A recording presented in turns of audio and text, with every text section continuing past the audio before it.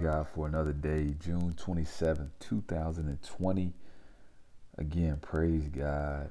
Our proverb for today is going to come from Proverbs chapter 27, verse 5. Better is an open rebuke than hidden love. Again, better is an open rebuke than hidden love. I want to drop a proverb every day because I believe wisdom is necessary, and wisdom being how we function in God. So every day, no matter what the day is, I want to drop a proverb that coincides scripturally with the date for that day of the month. So today's proverb was Proverbs 27 and 5 again.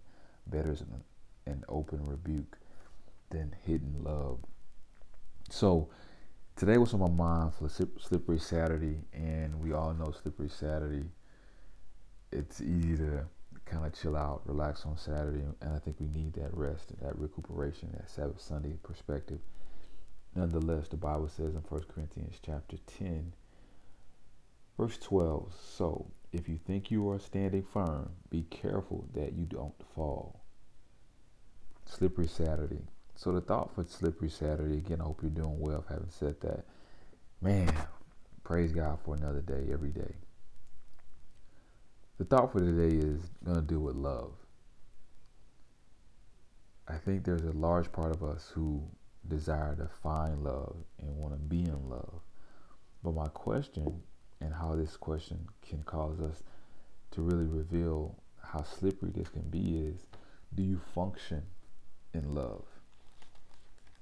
There's a strong sense of wanting to find love and be in love.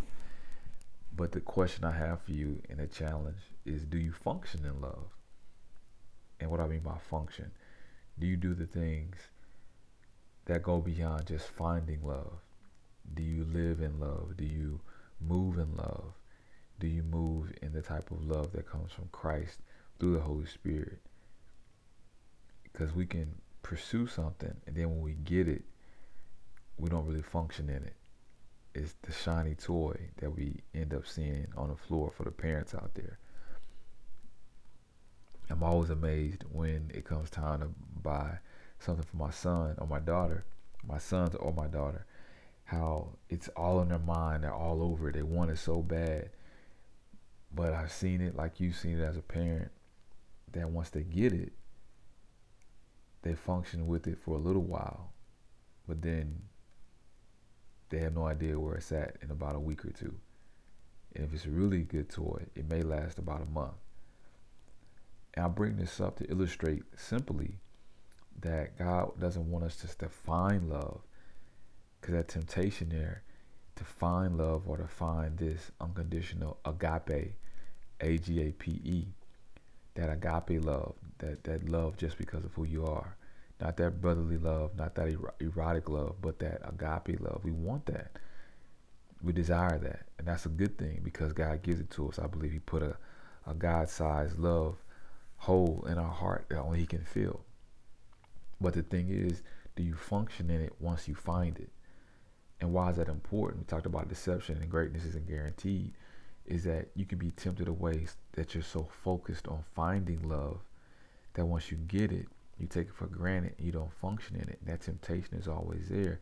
And that Satan can deceive you in the finding process to find things that have a shadow, a tint, a tinge of love. He doesn't masquerade like an angel of light for no reason. He wants to pull you away to something that's like God but is not God. That is good but it's not great. It's not best, but it's better than what you have. So you end up settling, right? So do you function in love? Let me ask that again. So you got to ask that question then. Well, Kevin, how do I function in love? Like, how do I really function in love? Now that I found it, now that I'm married, now that I have children, now that I see that my parents didn't mean to do the things that they did that have caused me some frustration and pain, either as an adult or in my senior years, whatever it may be. How do I function in love? How do I function in this love of God? And we got to turn to the scriptures. If you turn over from 1 Corinthians 10 and 12, our Slippery Saturday scripture, and go right in 2 chapters over to 1 Corinthians chapter 13, starting at verse 4, it reads this: love is patient. And I want to read these for you. I want to read them through it. And I want to see, are you functioning in these? Are you functioning in these. And here it is, description of love that Paul gives in 1 Corinthians chapter 13, starting at verse 4. Love is patient. Love is kind. It does not envy. It does not boast. It is not proud. It does not dishonor others. It is not self-seeking. It is not easily angered. It keeps no record of wrongs. Love does not delight in evil, but rejoices with the truth. It always protects, always trusts, always hopes, always perseveres. And I'm going to end with verse 8. Love never fails. I'm going to stop right there. Are you functioning in that? Are you functioning in patience and kindness? Not being envious, not boasting, not being proud, not self-seeking. Are you honoring others? Are you easily angered? Have these things been put away like a toy that's now gotten old? And that temptation is there. I'm telling you, beloved. I'm telling you. It's so easy to not function in love. To be hurt, to be bruised, to be frustrated, to be angry. And you start functioning in those emotions. And you don't function in the truth of what love is about. So we have to reground ourselves. We have to reset ourselves and say, Lord, help me to function in you, to function in love, to function in self-sacrificing love, in submission. But you're saying, Kevin, that's going to leave me vulnerable. Yes, I used to love, but now I don't trust this individual. I don't trust myself to love again the way I loved. My purity has been tainted. Okay, let me take you to Genesis chapter 1. In the beginning, God. First off, start with God. And then after that, start with the reality that if He created heaven and earth, He created everything that you can see, He can create in you a different perspective. He can create in you healing.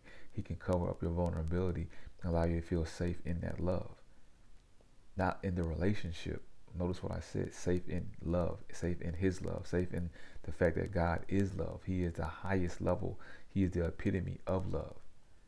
Now, everything you love ain't God. Let's get that straight. But you want to understand what love is, just look at God, look at Jesus. And you can start to function in that. All right? It's easy to slip away. It's easy to focus on, I want the towels folded this way. They want to fold the towels that way. It's easy to say, I want the room set up this way, but this person wants the room set up that way. For my parents out there, it's easy to say, why don't they do it this way when I've told them this way this many times? Because they don't want to do it that way. That doesn't mean you got to be quick to anger, that you have to be impatient.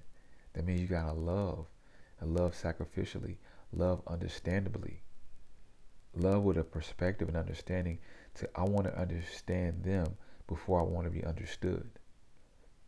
Not to be authoritative in love.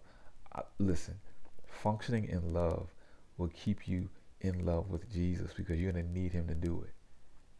You hear that? You're going to need Him to function in love because you may be trying to love without Him. You may be trying to love in yourself, love in your perspectives, in your mind, in your education, love from your emotions only, not from the scriptures. And I'm telling you, it can be so slippery. And on this slippery Saturday, excuse me, I need you not only to find love, but also to function in love. All right? Y'all be encouraged. Y'all be blessed. Enjoy this Saturday.